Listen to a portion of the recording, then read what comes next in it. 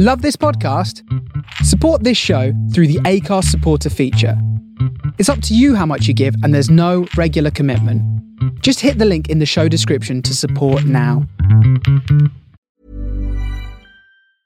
Ryan Reynolds here from Mint Mobile. With the price of just about everything going up during inflation, we thought we'd bring our prices down. So to help us, we brought in a reverse auctioneer, which is apparently a thing. Mint Mobile Unlimited Premium Wireless. How to get 30, 30, bit to get 30, bit to get 20, 20, 20, bit to get 20, 20, bit to get 15, 15, 15, 15, just $15 a month? Sold! Give it a try at mintmobile.com/switch. $45 up front for 3 months plus taxes and fees. Promo rate for new customers for limited time. Unlimited more than 40 gigabytes per month. Slows full terms at mintmobile.com. Planning for your next trip? Elevate your travel style with Quince. Quince has all the jet-setting essentials you'll want for your next getaway, like European linen, premium luggage options, buttery soft Italian leather bags, and so much more. And it's all priced at 50 to 80% less than similar brands. Plus, Quince only works with factories that use safe and ethical manufacturing practices. Pack your bags with high-quality essentials you'll be wearing for vacations to come with Quince. Go to quince.com/trip for free shipping and 365-day returns. It's how you quantify what a success is. Like, I've had loads. The more I do it, the more I realise the best bits are the bits when you're enjoying the process and really having. We're so lucky that I'm in a job that when it's going well, the end result is laughter. Hello and welcome back to another episode of Balancing Acts. In this conversation, I talk to writer, executive producer and founder of the production company Happy Tramp, Neil Webster. Perfect. Hello, I'm Steve Whiteley and welcome to Balancing Acts, a series of conversations with an array of creatives. We talk about their journey, the struggles they faced whilst progressing their career, strategies they use to unlock their creativity, how they balance their career with their personal lives, what impact this has had on their mental health, and lots more.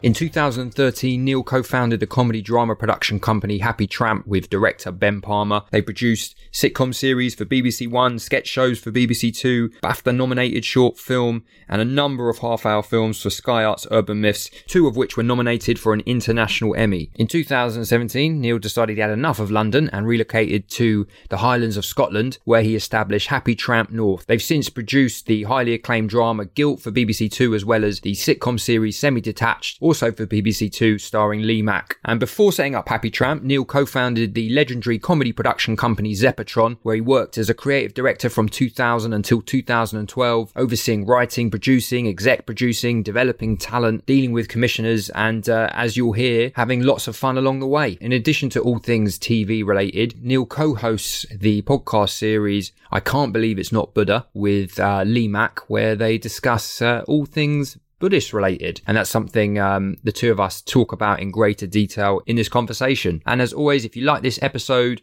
if you like Balancing Acts, this series, then please do rate and review us on Apple. Give us the 5 stars, mate. It's very, it does wonders for my ego. Not that obviously I don't have an ego, as you'll hear through this conversation. We're talking all things Buddhist related. I've got rid of it. It's gone. It's completely gone. But it's just nice, isn't it? It's always nice. It's nice as a child to receive stars for doing good things.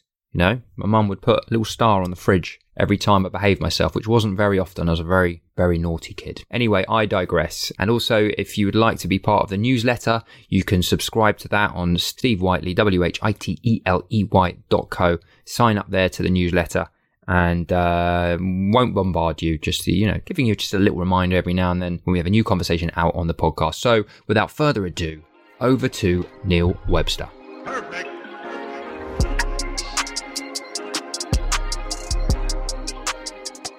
You're used to the podcast format now, aren't you? Because you and Lee Mack have got I Can't Believe It's Not Buddha, which I listened to, and it's a lot of fun. Oh. I can imagine it must be a really nice thing to be doing something like that with one of your close pals. Yeah, no, it's good. I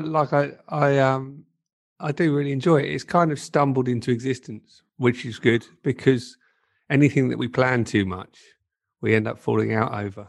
So it's quite nice to do a thing. We're both it's come. We have talked about. I did a podcast pilot of my own about 3 years ago called The Podcast from the End of the World. Okay. And the kind of premise was that we'll get on to the reason I live, where I live, and all that stuff. But the premise was that the world had ended. Who knew? And each week, within the confines of this of this show, I leave my bunker, find a straggling survivor, bring them back to my bunker, ask them what they miss the most from pre-Armageddon and what they like the most post-Armageddon. And through their answers, I decide whether to let them stay in the bunker or I kill them. Nice. And the idea was that I killed my guest every week. Okay. So I did a pilot I did it with Lee, and I went round to his house and we recorded it and we really enjoyed it. And I put it all together, and then I thought, I'm not that. Like, I wanted to try doing one, but I wasn't that bothered about how it came out. It was fun. And then for about 2 years we went, that was good, that. We had really good fun doing that. We should do a podcast. And then we both said, but we don't want to do a podcast about a thing that we're not interested in. Yeah. And so it was a weird thing where, like, kind of in tandem with that, we've both been getting into Buddhism. We both gave up drinking over the years and all of those things. And then one day we went, that's all we kind of talk about. So if we're going to try a podcast, let's do it on that.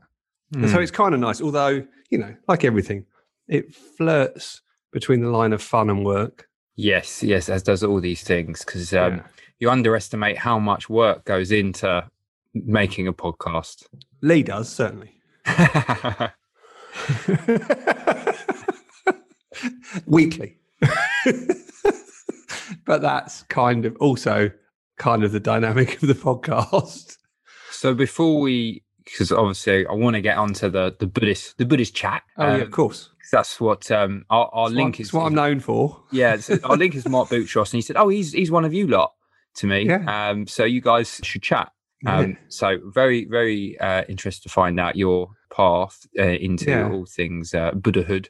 Man. But just to kick things off then, so did you start off writing for stand-ups, or in terms of your career, or did you, because I know you're working on the 11 o'clock show, were you writing for stand-ups prior to doing that?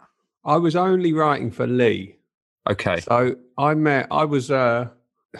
did like a very quick history. I did a pop music degree in Salford, and I lasted about 3 months, which I thought qualified me. Pop music? Yeah, it was Salford. I don't know what it's called now. It was Salford Tech then. And it was kind of set up by Paul McCartney. It was the Music Institute. Right. And it's set up by George Martin. On the first day, we had a weird visit to the Coronation Street set with George Martin, and none of it made any sense.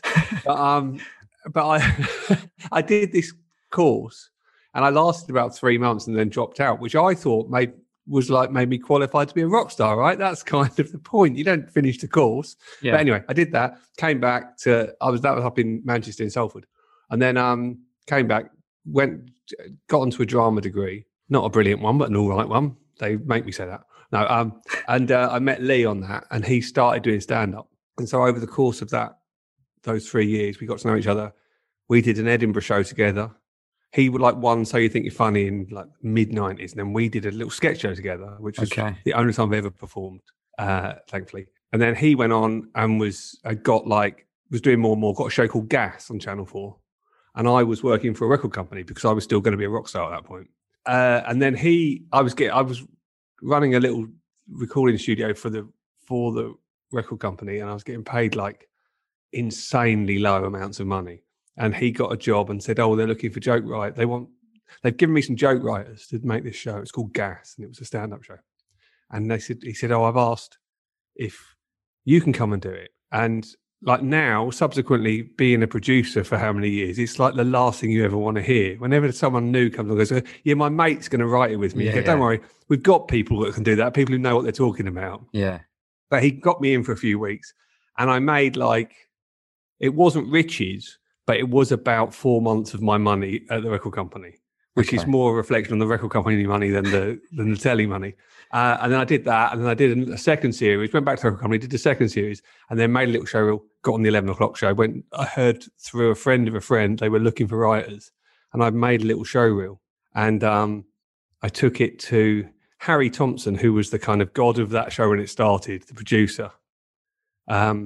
He got my tape and got me into, this is the first tape I've had that's made me laugh for ages. And the thing he was referencing was a joke that I hadn't written, but I was in the background of, that Lee had written. So I thought, I'll put that in there because I'm in it. Right. And so I got this gig. My whole career was a lie. I got this gig based on a joke I didn't write. Fake it till you make it. Yeah. And then I was on the 11 o'clock show for like 3 or 4 years. And what was that experience like? Oh, it's like, I can't really remember. So no, it was mental. It was properly mental. It was, the weird thing was that was my only experience of telly. And I just thought, well, this is what telly's like. It's like there was me and then 4 other main writers. We were like the kind of core writers of the show. And there's a guy called Peter Holmes who runs Zeppotron now, we all started together after Talkback, after 11 o'clock show. Ben Cordell, Peter Holmes, me, a guy called Charlie Skelton, and a guy called Charlie Brooker. And so we were the kind of core writing team who were like, would write every day. You get in the morning, you'd write all day. Whatever shit you wrote ended up on telly that night, which you can imagine Incredible. the bar is so low. It was like stuff would go out and you go, like, that's on television. We said awful things about people that weren't really vetted in any way. Like they had a kind of Channel 4 lawyer there the whole time, but it was such a barrage of filth and low rent jokes that they could only stop a certain amount of it going out without there being nothing on the show. So we did that for I did 3 series, I think, 3 or 4, 3 series of that. And they were long series. They were like 11, 12 week runs, 3 nights a week. And you'd work from like 6 in the morning until the bar ITV closed at midnight. And then you go back. Often, Ben Cordell had a habit of getting drunk and going back to the kind of props cupboard and just sleeping on Sasha's Ali G costumes. I don't think anyone ever knew that. It was an amazing place because everybody who I know in telly now worked on that show, and it was just all these 20-somethings kind of let loose. What an incredible experience. And obviously during that, as you said, Sasha was on that show and Ricky was on that show. You looking at those guys sort of thinking, these guys... What do you mean no? I thought you said nah straight away before I'd even question. I was like, nah. Not them. Didn't rate them, mate. Did you look at those guys and think like from the off, yeah, these guys they've got it? I don't think anybody really knew anything. It was just talk about kind of imposter syndrome. I was there going, I have no idea what I'm doing here. Like I was in no position to judge anybody, or I had like I remember the first time we watched an Ali G tape came in. And you just go, this is really funny. Like, you just go, this is really funny. But then also there'd be other tapes that come and you go, this is really funny. A guy's dressed up as a toucan and run onto a cricket pitch. That's funny. With the music, toucan play that game. That was, you go, oh, that's funny. But he was obviously, like, it became really apparent really quickly on that show that people had only ever watched it for the last 4 minutes, which is when they put the Ali G bit on, trail it all the way through the show to keep people watching. But yeah, that was brilliant. And then Ricky kind of came and went a lot. He did a bit, then went away, then did a bit, then went away. And like, I remember being in the bar with him. And I think Lee had been a guest on the show that week. And I remember Ricky sitting there, and I wasn't like close to Ricky. It was all like a kind of gang of us and stuff. And Ricky going, God, I'm 35 now. I think I've missed my opportunity. And you go, God, man, like now you go, yeah, well, obviously that wasn't the case. But yeah, no, it was like a terrible show. With cult status. It spawned some amazing people. Yeah. What a great sort of accidental way into comedy. Yeah. It was kind of terrifying though. It was brilliant and terrifying because you just think there were a lot of people there who come from those big gang shows like The Big Breakfast and stuff. Yeah. So they were kind of used to, it was quite rough and ready. It was a bit like going to Borstal.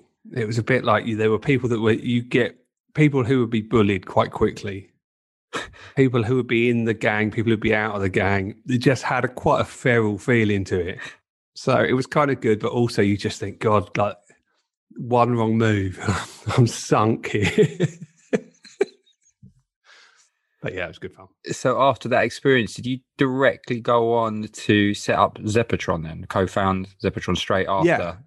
Okay. So there was 5 or 6 of us who had been part of like that talk. There was a massive Talkback development that led to the 11 o'clock show. So we've been there 6 months. Like it's insane now that Channel 4 paid for like 6 months development.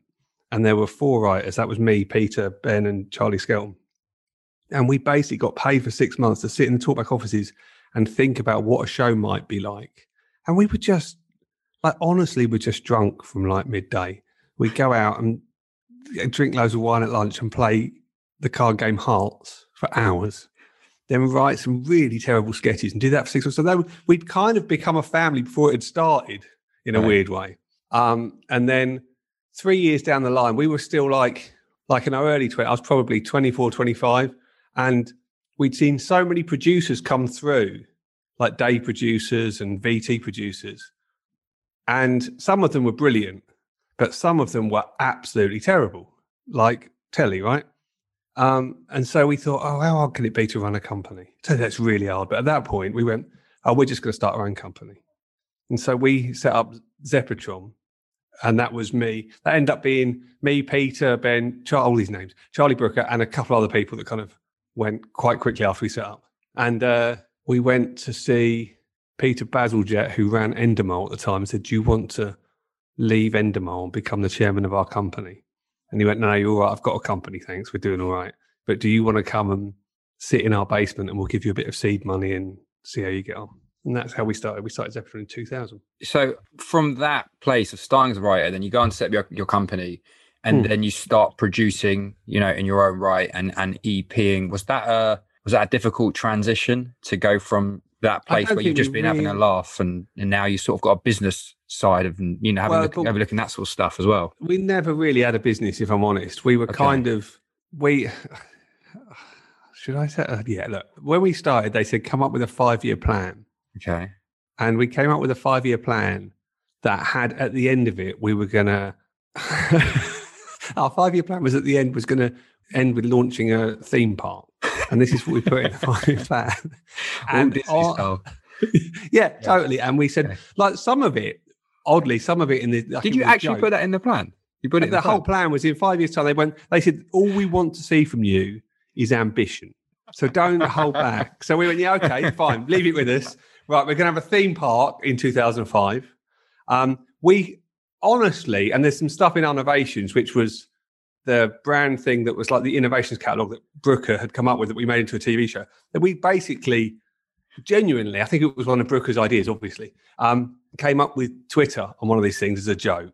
Like this thing where people post up in a sentence or less what they're up to. And it was like a joke thing that buzzes and tells you what some actor's just gone and bought some bread, which we thought was hilarious at the time, and obviously. But so this business plan was 5 years. We had we had the theme park at the end. We were called Tron Pipe then rather than Zeppotron. Okay. Because that's what we called the internet, was the Tron Pipe. Everything gets shoved up the Tron Pipe eventually. And they said, you can't have that name, it's ludicrous. We went, all right, we'll choose the least funny Marx brother, and we called it Zeppotron instead. So it's our favourite film of the future, with the least funny Marx brother, to keep expectations low. So that was the plan. We had on the front of the 5-year proposal, completely unreferenced, we had a picture of the Yorkshire Ripper, and no one ever asked us why we did that. Wow. So it was just nuts. It was like the whole running the company was a massive piss take. Do you think you could get away doing that today? Of course not. No. I don't think so. I just think it was also, we were seen as all because of Charlie, because Charlie had done this site TV Go Home, which is how the 11 o'clock show had found him. And it was, it's a fake listings of a kind of Radio Times thing that doesn't really exist now. But it was brilliant and it was really funny. There was loads of ideas. All like so many TV producers subsequently said, oh, we just plundered that. And like Touch the Truck was like a Charlie joke, all of these weird shows. And so because he'd run his own website and then he was in 11 o'clock show, then we started Zeppotron. They just thought we were like these future kids who knew what the internet was. And we were just Luddites. Like we were the least technical people. But they were much older than us. We'd have a board meeting every month where we realised we're never making any money. We weren't EPs. There's no way we could EP a show. And we thought, we worked out pretty quickly that all their meetings were really dry. So as long as we made them laugh, they wouldn't say anything till the next month. They go, what's on your slate? We couldn't get meetings anywhere. So we weren't really EPing at all, to be honest. The first show we did that was the big show that kind of kept us going was 8 out of 10 Cats. And we didn't EP that. Like, how'd you get that one away then? Someone more senior in the building probably pitched it. Probably Tim Hinks, who was is our mate and was pretty much running it by then. think he probably pitched it. I don't even know if we had the idea, if I'm honest, because he's terrible on it. I can't remember. But I don't think, I definitely didn't. I'm not that smart. And then that kind of bankrolled us for a few years until other things. Then we started doing, and we'd all been kind of script writers. So we all ended up doing a lot more entertainment stuff because you're at Endemol. Okay. And so you do some script stuff, but then, I did a Shiny Floor Saturday night show with Bradley Walsh, which I really enjoyed doing at the time, but it wasn't what I thought I was going to do. So you were happy to park the scripted side of things to focus on that at that time? For a while, yeah. I was happy to do it because it was a job and it was and I was still in a room with the same 3 or 4 mates.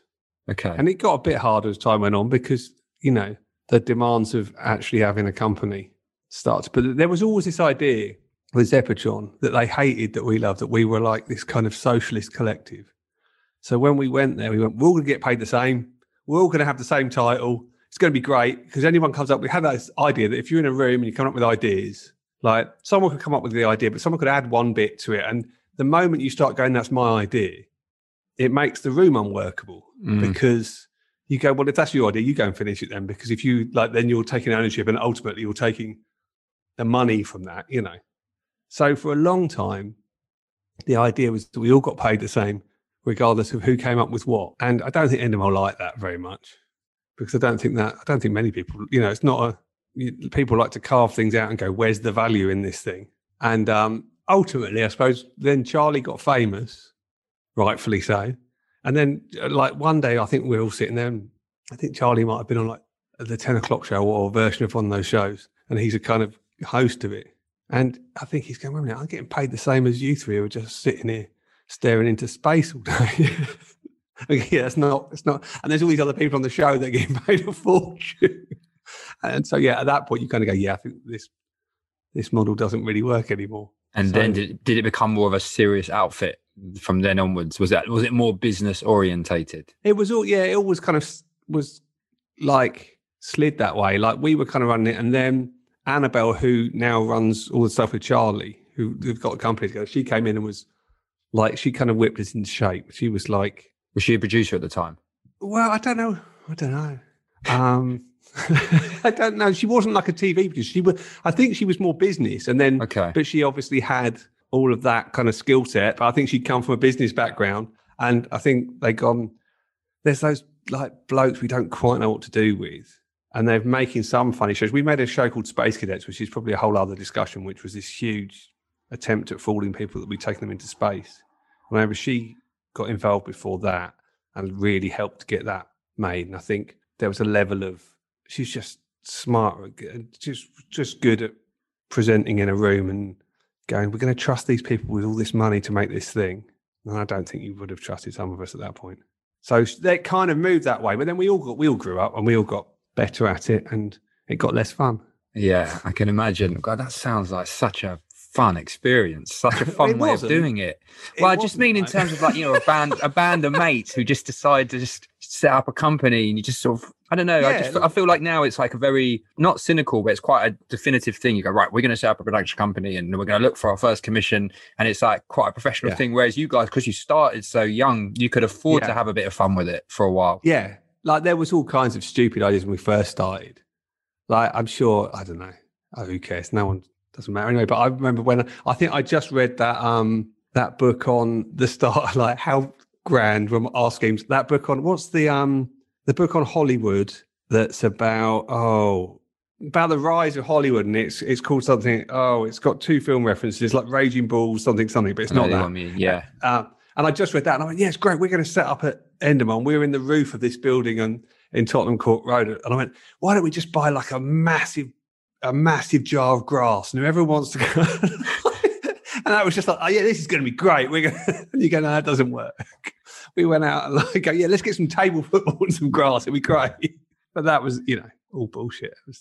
So it was kind of fun, but it was fun at first. And it was fun, it's still running now. And I still work for Zeppotron quite a lot. Okay. And there's still a lot of my mates are there and I love them and it's great. So it's still, it's definitely a different company now than the one that was bashing about. Okay. And at the time, were you also then writing for stand-ups whilst you were producing and EPing, etc.? Yeah, it's not a massive amount. Like stuff within, like we were doing stuff within Zeppotron, and then we made like sketch shows and stuff and other bits and bobs. So there's still writing going on, but not a huge amount. And then I was doing bits and bobs with Lee outside of Zepp. So a bit of writing for a tour or some stuff like that. But there was stuff like you'd end up a lot of gag writing in rooms. So a lot of stuff early on in the writing room for Jimmy Carr on 8 out of 10. And then I've, Jason Manford would host the things. He'd write some stuff with him, or we did some stuff with all of that kind of generation stand-ups. And then probably the one that, for me, that I've stuck with is writing for Frankie Boyle. And so I still now write on New World Order, which is my favourite thing to write on. And is that a collaborative process between you both? Not just me. No, it's made. Well, Charlie Skelton, who goes way back to 11 O'Clock Show, he's like the script editor, and Charlie and Frankie are like the proper brains. Okay. And then I'm in the room with them. I often think I'm in there as a foil. That if I understand what's going on, there's a chance it might be at a level that they're both so like smart and funny. But it's very much Frankie. Like Frankie's, you do gag writers' rooms where you're pitching gags for a punchline for a bit, and Frankie, you sit and talk, often quite bleakly and in quite like bone crushing depth about the end of the world or the Hadron Collider and stuff. But Frankie, you don't write jokes with Frankie most of the time. Frankie writes it all out in longhand himself. So you're chatting away and something will spark to him and he'll start writing things down. And then it's kind of all very much authored through his brain. Okay. But it's fascinating and he's brilliant. So I love it. Yeah, I can imagine it. And so is it then a unique experience with each stand-up or comic that you're working with when you're writing material? They've all got their own different processes. Yeah, they got their own process. And like there's always that thing when people think, stand-ups have got writers, they're not doing it themselves. And it's always a bit of a lie, that, because there's just a reality that if people are on telly and they've got to generate so many minutes of television each week, like a tour, if someone does an hour tour, they'll hone it, or an hour and a half tour, they'll hone it over a year. And then obviously they'll do the same set every night. They're not making it up from scratch. And so people go, they've got look at the writers list on that show. And you go, yeah, but it's all predominantly them. But you're just generating stuff that they can process a bit quicker. And you will write jokes that they'll take, but you'll also give them ideas. And I think Frankie's probably the most abstract version of that model, where you're not pitching jokes to him. He has a very particular way, you've heard his stuff. He has a particular, you don't really write in his style. It kind of becomes a cloud of things and he cherry picks and makes it his. But then other people, you pitch with 8 out of 10 Cats, you pitch jokes about Susie Dent, that's what you do. And then, I don't know, when Lee and I used to write stuff for his stand-up, we had a very particular method. We'd sit in a room and kind of it's a long time ago, but our favourite method was getting a pile of like magazines from everywhere and then take turns and we go pick a page number and a corner. So you go like page 12, bottom left corner. The first thing you read there or saw there, you then both go and write for 10 minutes on any material. And then after 10 minutes, you read it to each other and invariably go, well, that was shit, let's do it again. And you do that for 8 hours. And at the end of the 8 hours, you might have a couple of minutes worth of material that Lee would then try out possibly that night in a comedy club. That's a great approach. I haven't heard that before. That's sort of like quite improv led. Well, kind of. It was just going, you just need stimulus the entire time. Yeah. So we'd write stuff and we just go, if you sit down and go, right, let's write some stand-up. Like if you open a magazine at that point and go, here's an advert for a bath, a stand-up bath, then you've got a starting point, whether it's a sketch or we did it for sketch shows as well, but we did it for stand-up and it would just be anything. And then there might be a line within one of our bits that is not related to that you go, that's funny. And then we both then talk about that and try and build that up into something for 20 minutes. And then we move on again. That sounds like it's quite like, workman-like. You just go, we were quite into doing 10 till 6 and just doing 10 minutes. And so does that take some of the joy out of that process?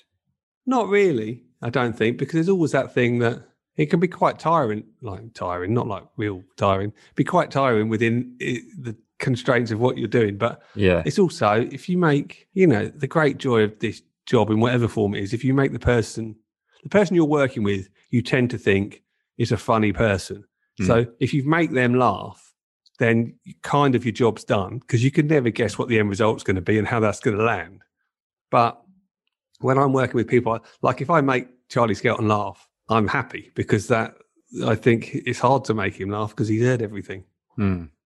And so, yeah, so it's not, it was quite a productive way of doing stuff. And we're quite hard workers. Having sort of, done writing and producing, EPing and so forth, do you prefer writing to producing, EPing, or do you like them both for different reasons, different things?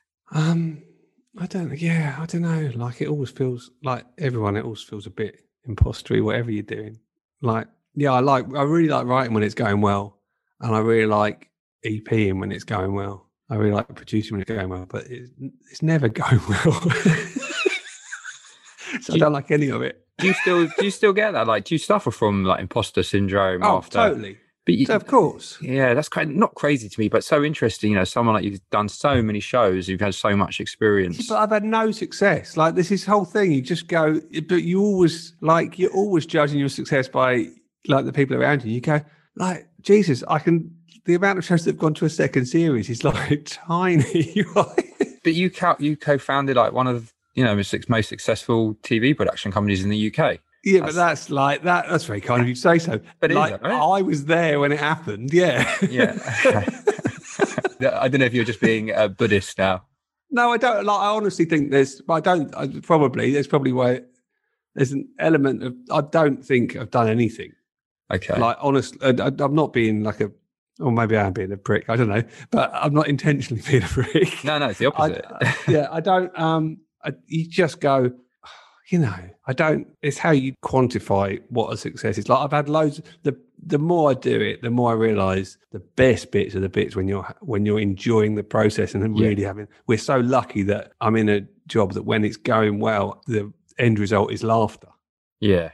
Like, it's not a byproduct. I've worked in jobs where you do anything to get around the job by trying to make your friends laugh because the job's so shit. But when the job endpoint is laughter and it's working, you go and you feel like there's a little bit of alchemy there. That's a massive privilege. I mean, without wanting to sound like a cheesy dickhead, I mean, that in itself is success, isn't it? Having a career where you can do that on a day-to-day basis. But I think you can do that. That is success. But I think for certainly, we're in an industry of absolute psychopaths who judge success by, am I doing better than the person I'm competing against? I think that's the kind of irony of not just comedy, but telly, is that the veneer is entertainment and everyone's getting on. Yeah. And the truth is, it's a really nasty business. Is it still? Do you feel that? I say it's nasty. Is it a nasty? It's quite, well, the problem is there's lots of big rewards and there's big people, there's ruthless people who will, when there's big money to be made, people will make big money. I think there's always been telly's a weird one where there's lots of creative people and lots of business people, and they are at opposite ends of the spectrum. And trying to do both is a clumsy business. Yeah. Because the people who make the money will be the people who make money. The creative people will be the people who are on some level exploited for that money. But you kind of pretend that they all get on, I think. Like, I might be talking shit, but I think that's a conflict in all creative industries, isn't it? Yeah, totally. That's exactly how it works in the music industry as well. Yeah. Same thing, record label owners and artists. Yeah. And there's like a 1% of the artists that do really well, and the other 99% that don't, or are fucked over or whatever. Yeah. And I don't, I'm also realised that I've done very well out of it. Like, I've managed to have a job for 20 years, and being at Zeppotron was massively soft. That I had a regular wage coming in. And the fact that for a very long time we were a group of people who were on the same money in the same room did make us kind of slightly bulletproof, because naturally there's a divide and conquer in creative industries. Yeah. And we were lucky that we just weren't one. They go, well, I don't know, one of them's coming up with this shit. Which one is it? They go, we're not sane. So it kind of helped us, I think, for a long time. And we all were on decent money. And then, as you get older, it does become, you do have to grow up a little bit, I suppose. Yeah. And did you have any ambitions to try and make a pop at it out in the US, doing what you're doing over here? Would that not interest you at all? No, not really. Was it different? I mean, I guess it's slightly different there. It's like, feels like, whatever, like the internet has made the world a lot smaller now. And so in essence, you don't even need to go there necessarily you can create shows over here that are then sold over there, which they did back then, but it feels like the gap is bridged a little bit now.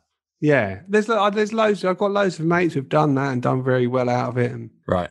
I'm a bit socially awkward, if I'm honest. I'd honestly go, I can't imagine, like even at the moment, we're making Guilt and there's a talk of whether we're going to have to go and pitch it in the US and that stuff, and it slightly fills me with dread, if I'm honest, to just go, oh, God. Like, but then I think my ambition is waning in a positive way, I think. Yeah. Okay. And on the writer side of things, how have you dealt in the past, if you've had experiences where you've received notes from someone who, let's say, might have a different creative vision or interpretation of your project that you're working on? Yeah. How have you dealt with notes in those circumstances? Notes, I think notes are like the amazing part of our work. Like when I left Zeppotron, I started a company called Happy Tramp with the director Ben Palmer, and that's still running now. And we have the same kind of attitude to notes, that we really welcome notes from good note givers. And I think sometimes you just go really quickly. You go, if someone's going to give notes, it's often a thing where someone will give you a note and it might be a bad note, but we tend to think, even if it's a note that we don't agree with, if they've offered a solution, the fact they've pinpointed an area means that there's something to look at there. Yeah. So I really I tend to give lots of notes, but I don't give you try and give respectful notes. You don't try and write something for somebody. You kind of go, that thing there, and it's always character. It's always like, why are they doing that? And why is that not quite ringing true? Why is that not quite hitting it? Or this story thing you can feel that's been put in there to kind of put a sticking plaster over a thing that doesn't work.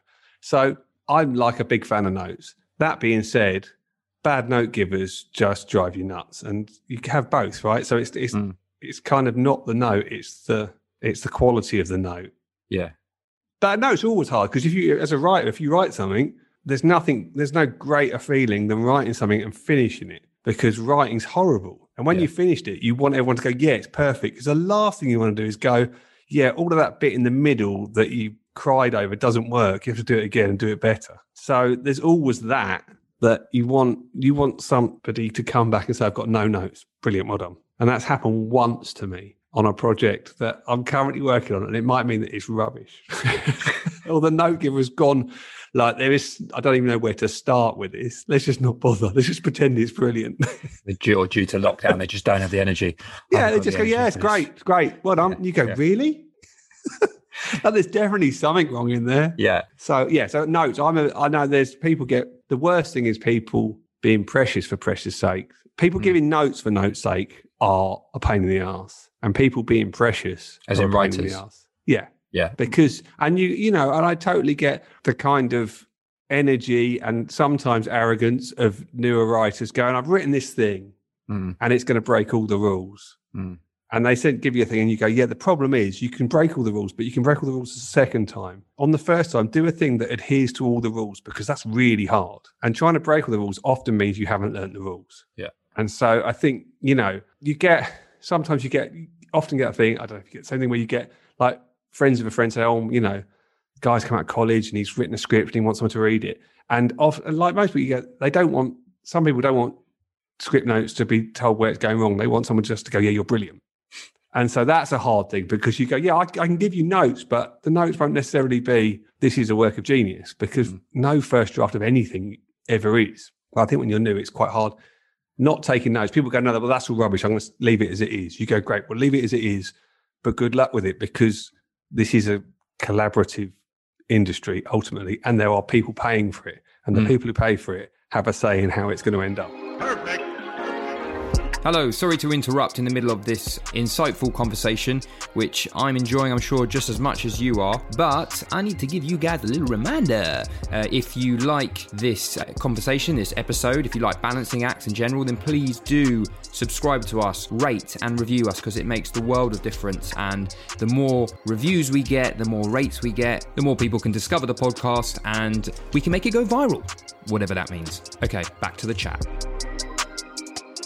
And for writers who are trying to push in and get their first break in a writer's room, from your perspective as a production company owner, how do you go about, or what makes you decide to take a punt, or not necessarily a punt, but bring someone into a writer's room where it might be their first experience in that setting? To be honest, we don't do anything with writers' rooms. Like, I work with writers who write scripts, and script edit a bit. But we don't do any, like, I suppose writers' rooms are for bigger dramas that we don't do, and panel shows that obviously Zeppotron did, but we don't do as Happy Tramp. And I don't know how you get in, to be honest. By the time we were doing that on Zeppotron, there were much better people who were finding people than us. Right. To go. So you suddenly have, like, you know, people who've come through the writers' rooms. It's such a weird old guard, because there used to be a lot more shows, weren't there? Of those kind of gag writing things where you could cut your teeth, like 11 o'clock show, and then going on all of those shows and it doesn't feel like there were that many now. So a lot of those writers' rooms are still staffed by the same 8 or 9 people who are now in their late 40s, early 50s, which is all a bit sad, really, I think. But, well, good for them. They've got, you know, they make a living and they're really, really, really good at it, which is the other thing. They've got these muscles that are so honed. But then you get people like, you know, James Farmer. No. He's a guy he's a stand-up he worked in production and then ended up, there's often a role in a writer's room where there's someone who's the scribe who is taking everything down. Okay. Every time people are talking, and you get a joke and they write it down. And so there's a kind of log of the day, and also nothing gets lost. And also kind of slightly sneakily, obviously the production company is keeping a check on people writing stuff, right?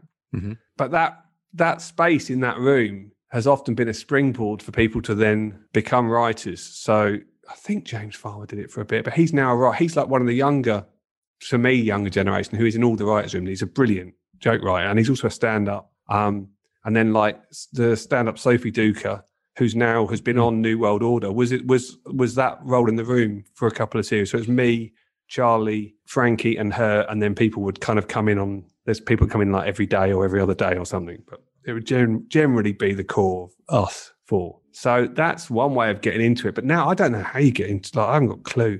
Like, I suppose that there's a performer writers or a way into the kind of gag writing rooms, but it doesn't feel like, I don't know, like, it's not really my world.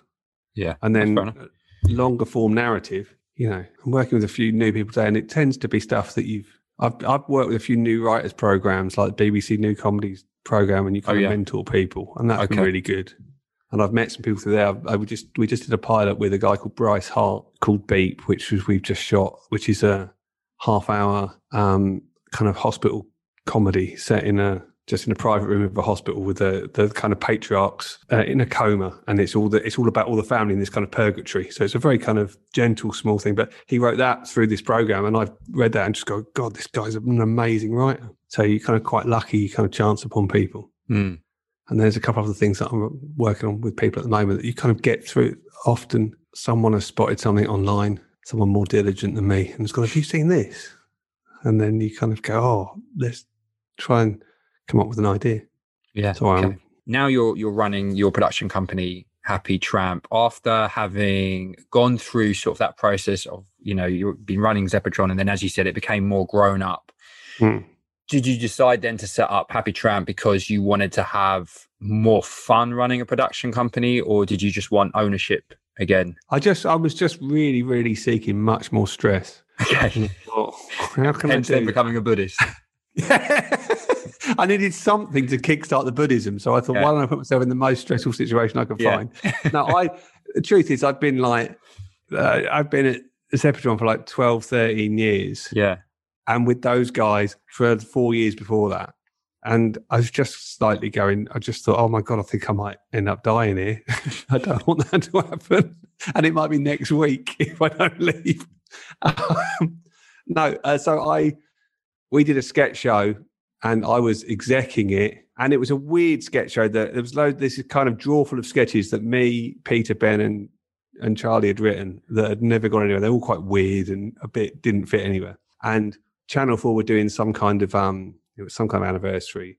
And Shane was there at the time, and bless him, we've got these sketches. And he went, well, why don't you do a special for this thing? And so I was executing it, and then Ben Palmer came on to direct it. And then I was meeting producers. And I suddenly thought, what am I doing? Like, I really want to work with Ben. I'd written quite a few of those sketches. And I thought, I'm just about to give it to somebody else, and they're going to go and make it. And I'll go back into this room and try and come up with ideas for another panel show or something. So I thought, I'm going to produce it. So I produced it with Ben directing. And it was just a 2-part thing. It was called Them From That Thing. And it kind of came and went, but it was loads of fun to make because it was a really stupid idea. We were trying to make a sketch show that was like Eternal Sunshine of the Spotless Mind. So every sketch, like a wall would fall out and then you'd be in the next sketch. And it would all try and do it all in camera in the way that film did. But obviously meant that the sketches couldn't be moved around. And all of the benefits of a sketch show were completely thrown out the window. It had to be this order before we shot it. And it was really expensive. There was no like, we're going to go back to that sketch 6 times. So it was like stupidly expensive sketch show, which is why they didn't commission a series of it. But it was really good fun. And then I just started talking to Ben. And I went, well, do you want to try doing something? And so we set up Happy Tramp, and that was the plan. And then also the plan was for me to concentrate on doing scripted stuff because I've done so much entertainment stuff, which is what Zeppotron was kind of. It's a much better business model. Having Would I Lie to You, 8 Out of 10 Cats, I don't know, Ranganation, all the other shows they do, Frankie's show, like those returning shows are much easier once they're up and running to have it as a business model rather than we're going to try and write a new scripted show. And I thought, well, I've had all of the comfort of being at Endemol, getting a regular wage. So who wants that? When you can live by the seat of your pants with no money and try and get a scripted show around. But the truth is also, I did the absolute opposite where we've got a tiny, tiny, tiny company now, which is basically, in terms of full-time people, there's 2 of us, me and the head of production. And so our cost base is now so the opposite end of most companies. We're like a kind of, I would say we're a bit like a terrorist cell that if it all goes wrong, we can clear out an office space within about 40 minutes and no one will ever know we existed. And so because of that, we can exist on far fewer shows. And we've got we didn't start a company to go, a 5-year plan, we're going to sell it to somebody, or because no one will want it. Couldn't sell it to ourselves. So it's a kind of model for a little cottage industry of making stuff as and when. And then I do lots of freelance stuff. Ben does lots of freelance stuff. And it all kind of fits in around each other. So it's a bit less, I don't have to report to anybody. Yeah. But as a result, I've got no one to go to for money. And because you're quite nimble in terms of you haven't got loads of overheads, etc. Was that part of your thinking behind relocating to Scotland? No, that was more just a bit of a breakdown. It was just read the point. You had enough of London and I think so. Just before I left Zeppotron, I remember one January I enrolled on a beer brewing course in Sheffield for like 2 weeks, and I took 2 weeks off. I went up there. And I was living in this really bad travel lodge, it was a travel lodge on top of a Wetherspoons. And it was like January, and I was going to this course every day with all these blokes who were a bit older than me, had all been kind of taken voluntary redundancy. And there was on the second week, I think I was shoveling hops into a vat in this little farm in like freezing weather. And a bloke turned to me and went, what happened with your job? I went, oh, no, I've still got my job. And he goes, what have you got? I work in telly. And he went, the fuck are you doing here? And I went, oh, yes, good point. So I went back. But I thought, I've had enough of telly. I'm going to start brewing beer. And that didn't work out. And I was going to move down to the south coast, and I found this plot. Oh God. And we went down there, and like it was just, that was a bad idea to move. But then a few years later, me and my wife were on holiday, and we went for a walking holiday up here and went, God, imagine living up here. And then it became a kind of joke. And 5 months later, we put an offer on a house up here and just decided to give it like a couple of years and see what happens. And how are you finding it? Yeah, it was 4 years ago. I love it. Like, I'm so pleased I did it. It was kind of running away from telly, to be honest. I thought, I wonder if I can, I was on planes a lot for the first couple of years because I was traveling up and down, and from Inverness Airport you can fly down in like an hour and a half, and doing lots of work in London and then coming back. And then my plan was over time to do less and less flying, and obviously now with COVID and everything else and Zoom and everything, it's kind of the normal model. So hopefully, as and when things do revert to some modicum of normality, this will still be my life. And we were really lucky. We came up here and we did a couple of urban myths and stuff, and then me and Neil Forsyth went to BBC Scotland to pitch Gilt, and so then I became like a proper. I remember the day before we went there, I thought, oh shit, I've got to have a Scottish company. So I registered Happy Tramp North online the day before, so I could walk into BBC Scotland and go, yeah, I'm a Scottish company now. That was quite handy. Although even that, right? I didn't do any research, and going for a meeting at the BBC is a 4-hour drive from here because I'm so far north. It's like going for a meeting. It's like living in Ealing and going, I'm just going for a quick meeting in Leeds. I'm back this afternoon. It's like nuts. It's so far out the way. And what point did you get into the Buddhist lark? It's funny, isn't it?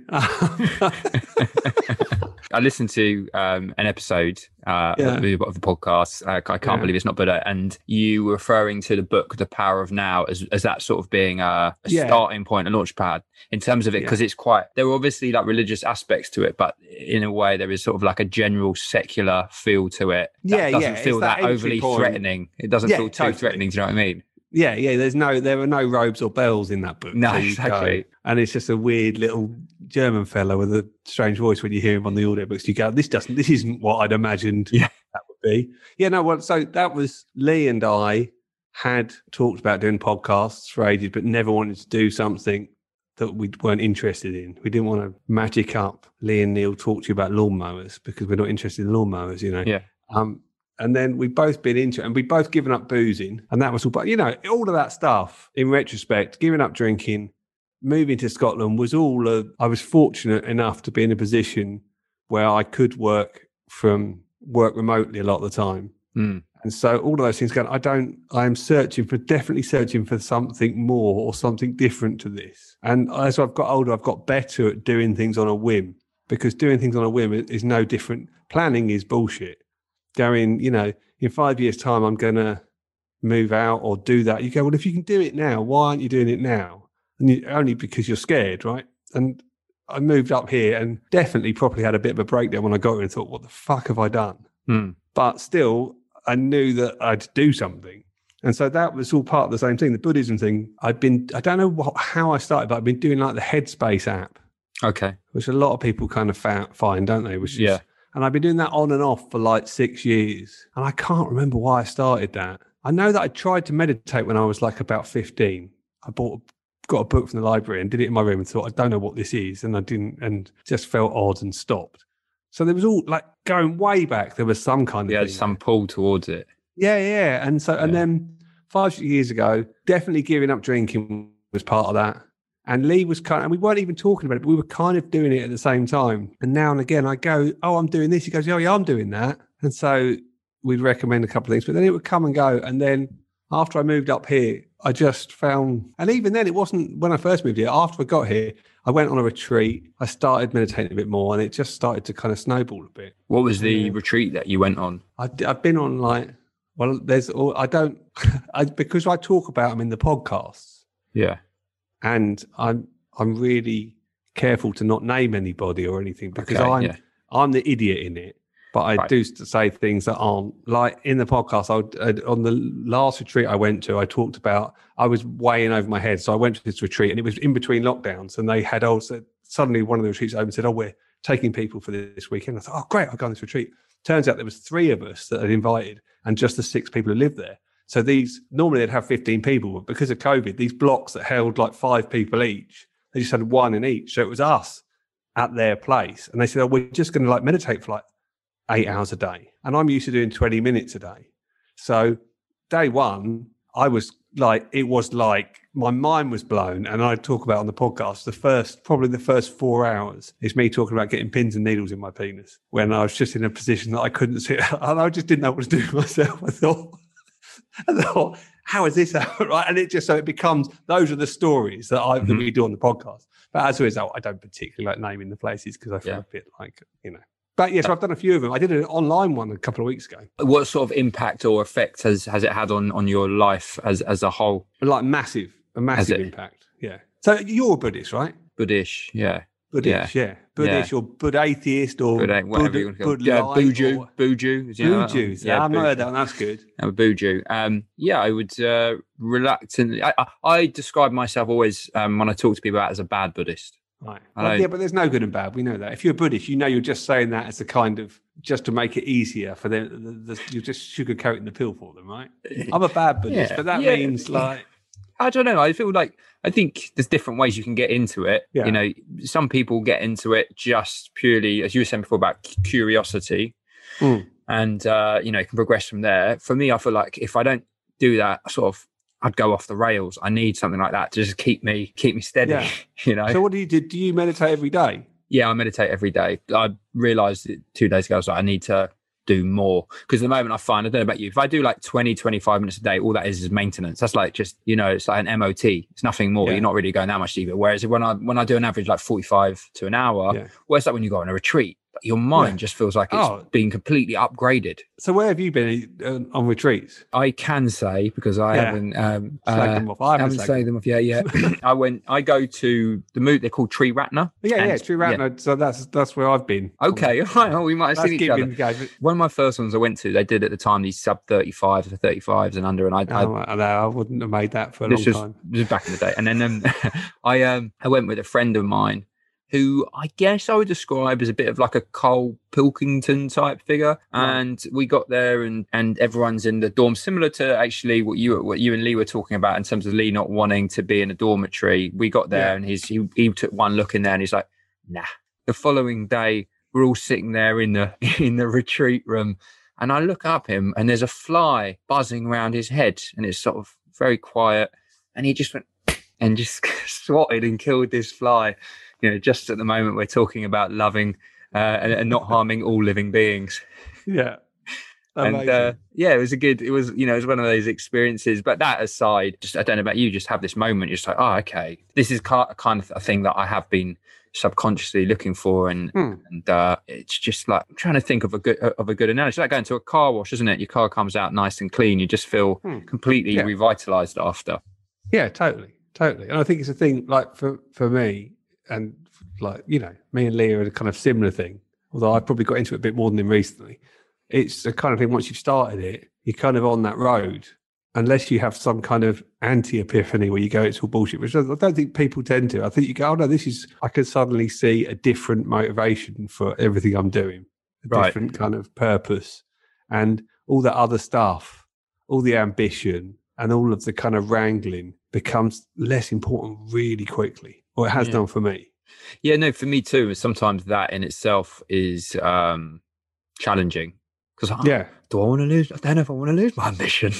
Yeah, well, no, I know, but then you go, I think that's, you know, I'm a bit older, so I suppose it's a natural. There's a natural bell curve with it anyway. But but yeah, no, I think it's quite annoying for people around me who we go, oh, we're pitching this project. You go, yeah, if you like, you know.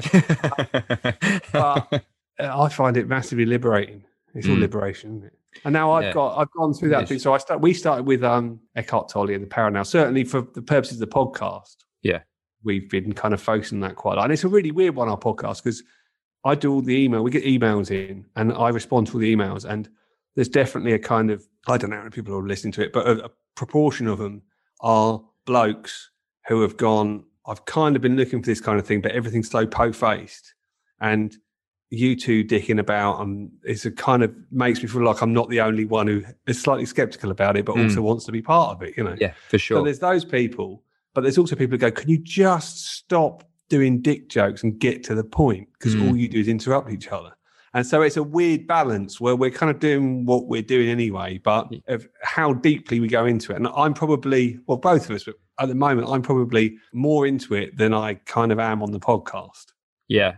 You've got to play up to that character to a certain degree. So there's a bit of that thing of going, oh, you know, I go to Lee, I've just watched another Ramana Maharshi film. We should talk about that. And he's going, oh, like, calm down. We haven't done the Four Noble Truths yet, you know. Yeah. And that kind of thing where you're just going off, and I've got massively kind of seduced by non-duality. And I don't know if you've read any Rupert Spira and all of that stuff. Rupert Spira? No, I haven't actually. Oh man, Being Aware of Being Aware is a great book.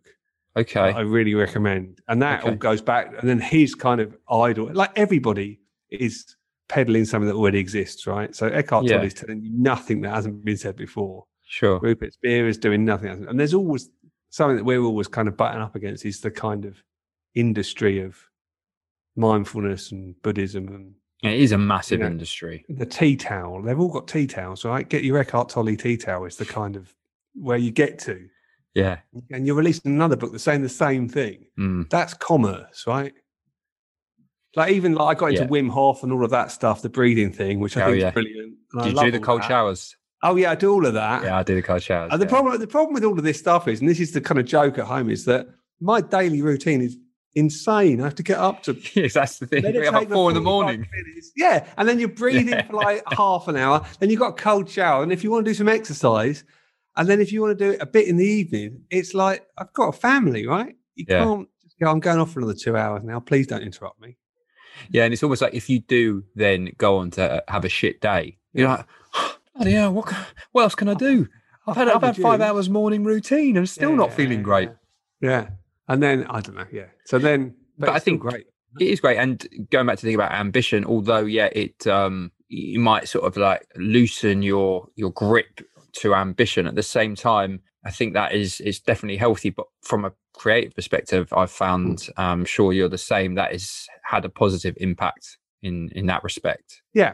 Well, I think there's the creatively, it's always best when you're in the process and not worrying about the future or the past, right? It's the same thing, like what they call flow or whatever. Flow state. That thing of, where you go, when I'm writing something or I'm playing some music or I'm doing something and I'm in the moment, I'm creating it, that's the best bit. And so the problem with when you're doing it as a job is you're worrying about whether someone's going to like it or commission it or recommission it or what the figures are, or you're worrying about your last show didn't do very well, so maybe people you'll go down in their estimation. All that stuff, that's all bullshit. But from a Buddhist perspective, the making of the thing is the Buddhist moment, because there is only now and all of that.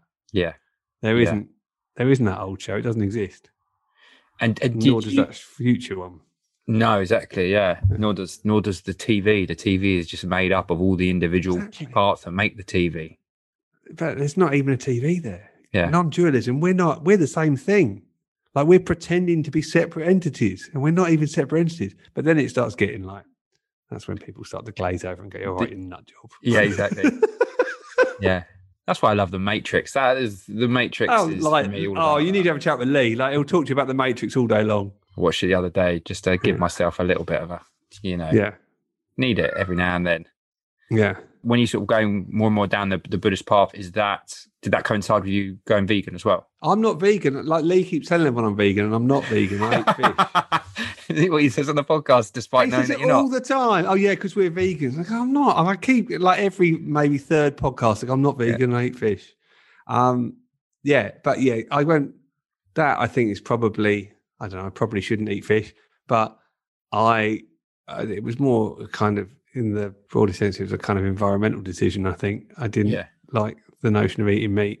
I don't miss meat, and it's funny, isn't it? How that craving just goes after a while. I used to be a massive but it's the same with booze as well, I think. Yeah. For me, like it's such a weird thing that like I was pretty good at it, and like I definitely wasn't a problem drinker, but I drank loads of it. I was really good, and since I've stopped, I've gone, God, it's much better without it. Like I have a much better time, I think. I know I do. But that's the real. We get quite a lot because there's quite a lot of, again, probably predominantly blokes who get in touch with the podcast who go, they're interested in the non-drinking thing. And some people get in touch and go, you do come across as a couple of really smug pricks when you talk about non-drinking, which again is an entirely valid point. But that interests me quite a lot, the non-drinking thing. Yeah, and I do find it interesting sometimes when people react in that way so viscerally, because I don't know, maybe it's sort of like that's triggering something in it within them. Yeah, of course, of course. So yeah, it's always your mate that goes, have a drink, just have one, just have a drink, and then he's about a week later goes,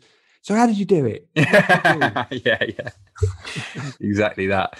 So aside from the Buddhism, what have you done historically? I know because we're in COVID, so it changes things somewhat. What have you done historically to outside of work to take your mind off all things career wise and relax and unwind? I play a lot of music. I played in a lot of bands before I left London. Up here, I go swimming in the sea quite a lot, which I love. They're cold water swimming.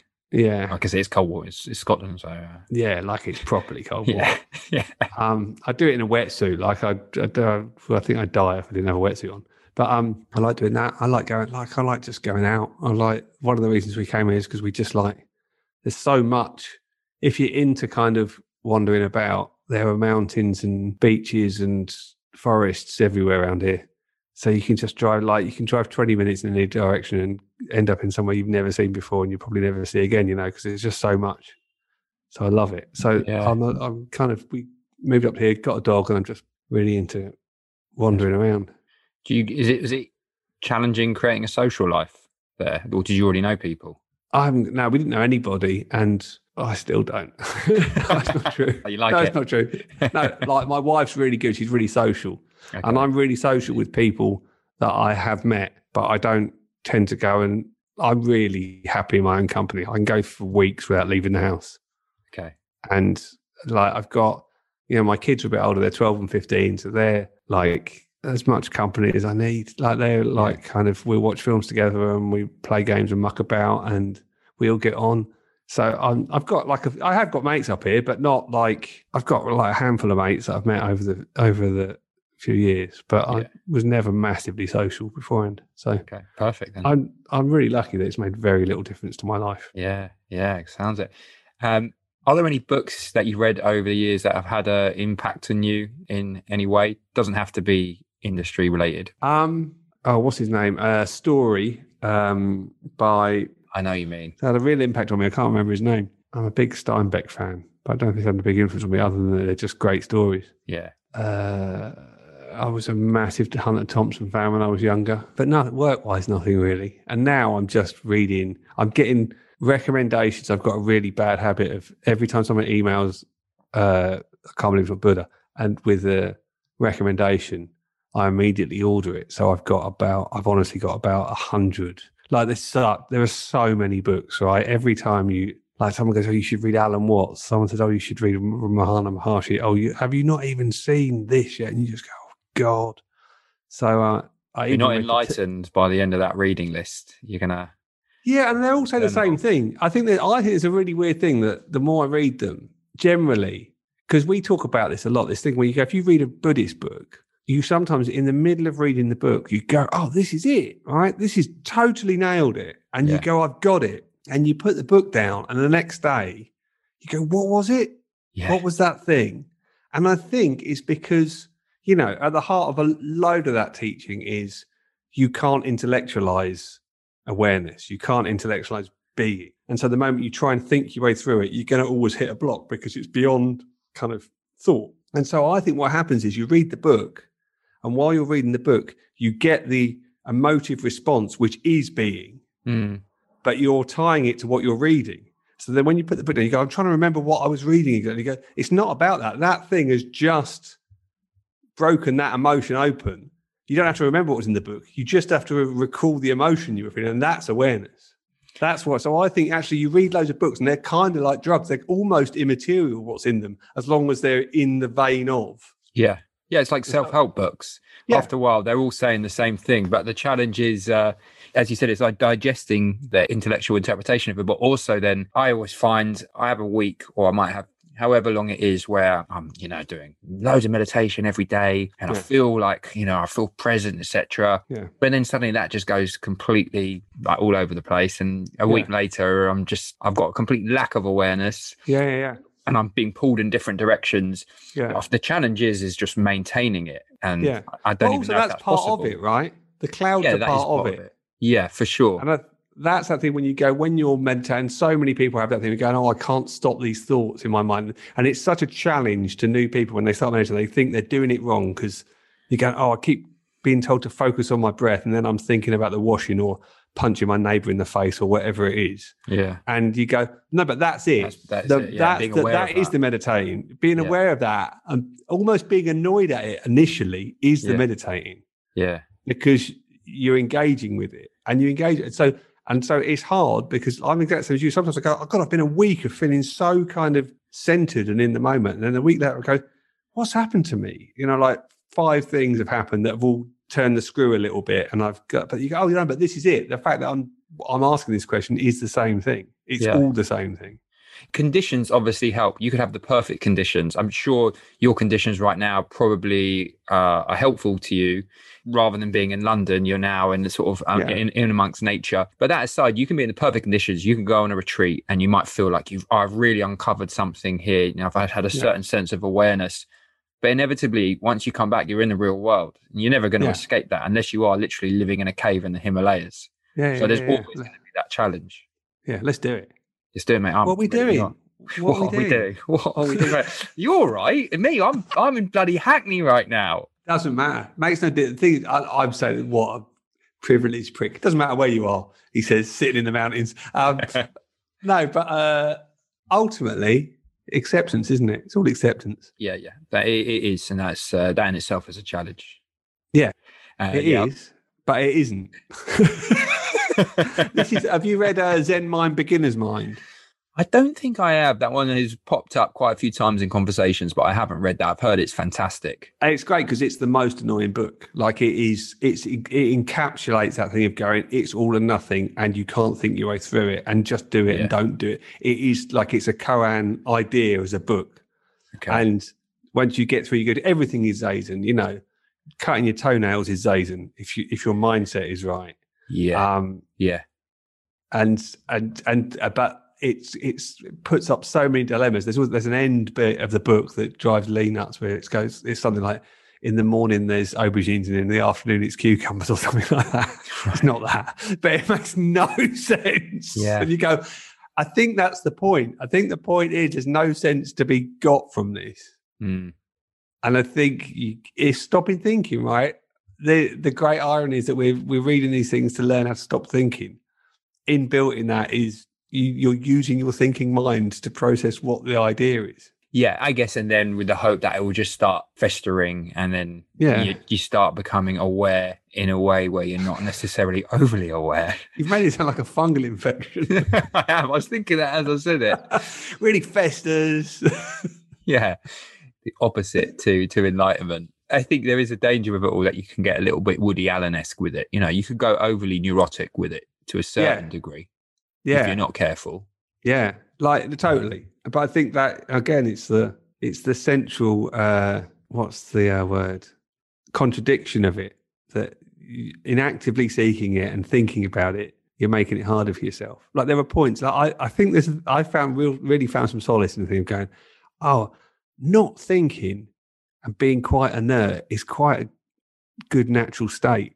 I can get through a whole day without giving a fuck about anything. They're just sitting there, just going, "Oh, it doesn't matter, does it?" And it's almost like being a pensioner, I suppose. And I just go, "Oh yeah, I'd had a good day today because I didn't really engage with anything because there's nothing to engage with." And I go, what I did engage with is I saw went and saw a beach that I liked, and that's lucky because I've got that to see, right? But then there's parks, all those things. But not engaging with things, I think, is the key. It sounds like giving up, but it's not. I'm getting better. I do think I might be going in a kind of upswing at the moment, but I do think I'm really getting better at it, and I'm really enjoying it in that kind of calm way. Would you say, or has your friends noticed a difference in you since you got into it, or do you think it's one of those things where it's such a gradual process? You're not gonna. It's like if someone sees you, haven't seen you for 5 years, they probably see a noticeable change compared to someone who you see relatively often. Yeah, I don't know. Like I say, I haven't got that many friends, so it's hard to quantify. Like friends that I haven't seen since I came up boozing will notice a difference, but that'll be the boozing more than anything else. Rather than else, yeah. But I think so. I think the only people that really care what they think of me is my family, and they seem to tolerate me, and I seem to be winding them up a little bit less. So that's a good barometer. Yeah, I think we're like, but I think it's weird because me and my wife gave up drinking at the same time, and that was different. Well, I don't think it'll work any other way. Because I think you're on. That's a massive problem with that thing. When people say about giving up drinking, we were like a boozy party family. Right. We had a lot. I had kind of open door, people around our house the whole time. Okay. And so if one of us had given up, it just wouldn't have worked. It would just been we're in different gears the whole time. So it's lucky that we both did. Do you not miss that? No, I really don't. I always remember like start drinking at like 11:30 on a Sunday when I was starting to cook something, when people coming over, and because I was like, a lot of people played instruments, they'd all bring them over, and I had this basement in this house, we'd all play in the basement. It was great fun. Yeah. But I always remember kind of fighting the booze in my head from about 1:30. Okay. I also had that feeling of going, oh, and I just drink stronger and stronger stuff to try and kind of keep it going. But you just go, oh, I'm just, the clarity's gone a bit, and I'm trying to focus on playing something or cooking something. And you know that feeling when you go, I've had like 4 glasses of red wine, and I'm a bit groggy now, and I'm trying to, and I just don't miss that. And at the time, I always thought, we're going to come out, we're going to have a party on Sunday. It'll be amazing. And I always remember being at like 1, 2 o'clock thinking, I'm a bit groggy now. Push on through, get absolutely hammered. That'll sort it out. And, you know, and I tell you what, if I never have a hangover for as long as I live, that'd be amazing. Yeah, I can relate. Final question I'm going to ask you is, what does the idea of balance mean to you or not? I think it means calmness. I think that's what balance is. I think it's I was slightly reticent to feel like I'm banging on, but I think it's awareness, right? It's being, it's the witness, all of those things that you discover in Buddhism. That's what it all is. That's what it all is, right? So balance is just calmness. And whether that means not getting angry, not getting overly excited by anything, because that will pass too, not getting stressed. And it's easy to say not get stressed, but actually behind it all those things are going to come and go, and the calmness is still there beneath it all, and that's the balance. And that's the direct path stuff. This is all that Ramana Maharshi stuff, where it's the idea that enlightenment is, in some traditions, it's like 6 lifetimes away, but the direct path goes, no, it's there now. You're in line, you can be aware now, but then it's how, once you've discovered that awareness, it's turning back and applying that to your life. You don't have to spend 6 lifetimes searching for awareness or the knowing or whatever that thing is. It's what you are, and it's just uncovering that, and that's the calmness. So that's balance, I think. And I realise I sound like some kind of evangelist at this point. No, it's a superb answer. Guys, thank you, Neil. Been great. Thanks for having me. No, thank you for coming on and giving me your time. Really appreciate it. I enjoyed it. I know you're more of a behind the scenes kind of guy, but now you obviously have the podcast. Is that the best thing in terms of people to check out? I can't believe it's not Buddha. Like, it's literally the only thing. Okay. So it's really easy. If you want to avoid me, it's really, really easy to do so. But if you do want to see it, hear it, yeah, that's it. Can't believe it. I don't know how long we're going to do it for. We might finish. No, we will do for a bit longer. Until you reach enlightenment. Well, that's already happened because I found the direct path. I've reached awareness. I'm just nurturing it now. Yeah. Well, until you get reincarnated to the next life. Yeah, totally. And then we'll do it again in our next forms. Yeah. All right. Thanks so much. Really appreciate it. Cheers, man. Perfect.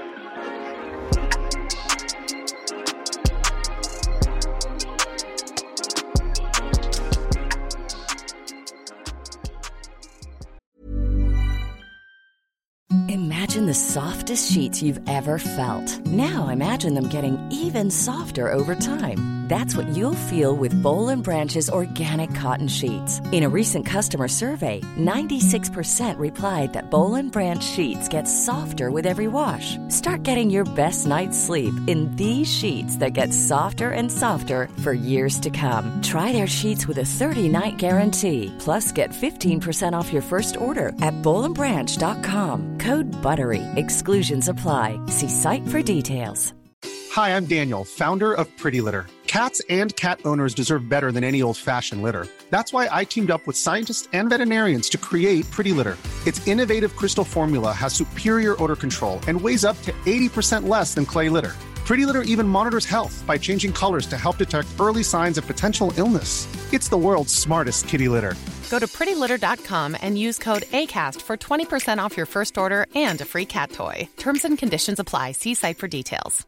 Mom deserves the best, and there's no better place to shop for Mother's Day than Whole Foods Market. They're your destination for unbeatable savings, from premium gifts to show-stopping flowers and irresistible desserts. Start by saving 33% with Prime on all body care and candles. Then get a 15-stem bunch of tulips for just $9.99 each with Prime. Round out Mom's menu with festive rosé, irresistible berry chantilly cake, and more special treats. Come celebrate Mother's Day at Whole Foods Market.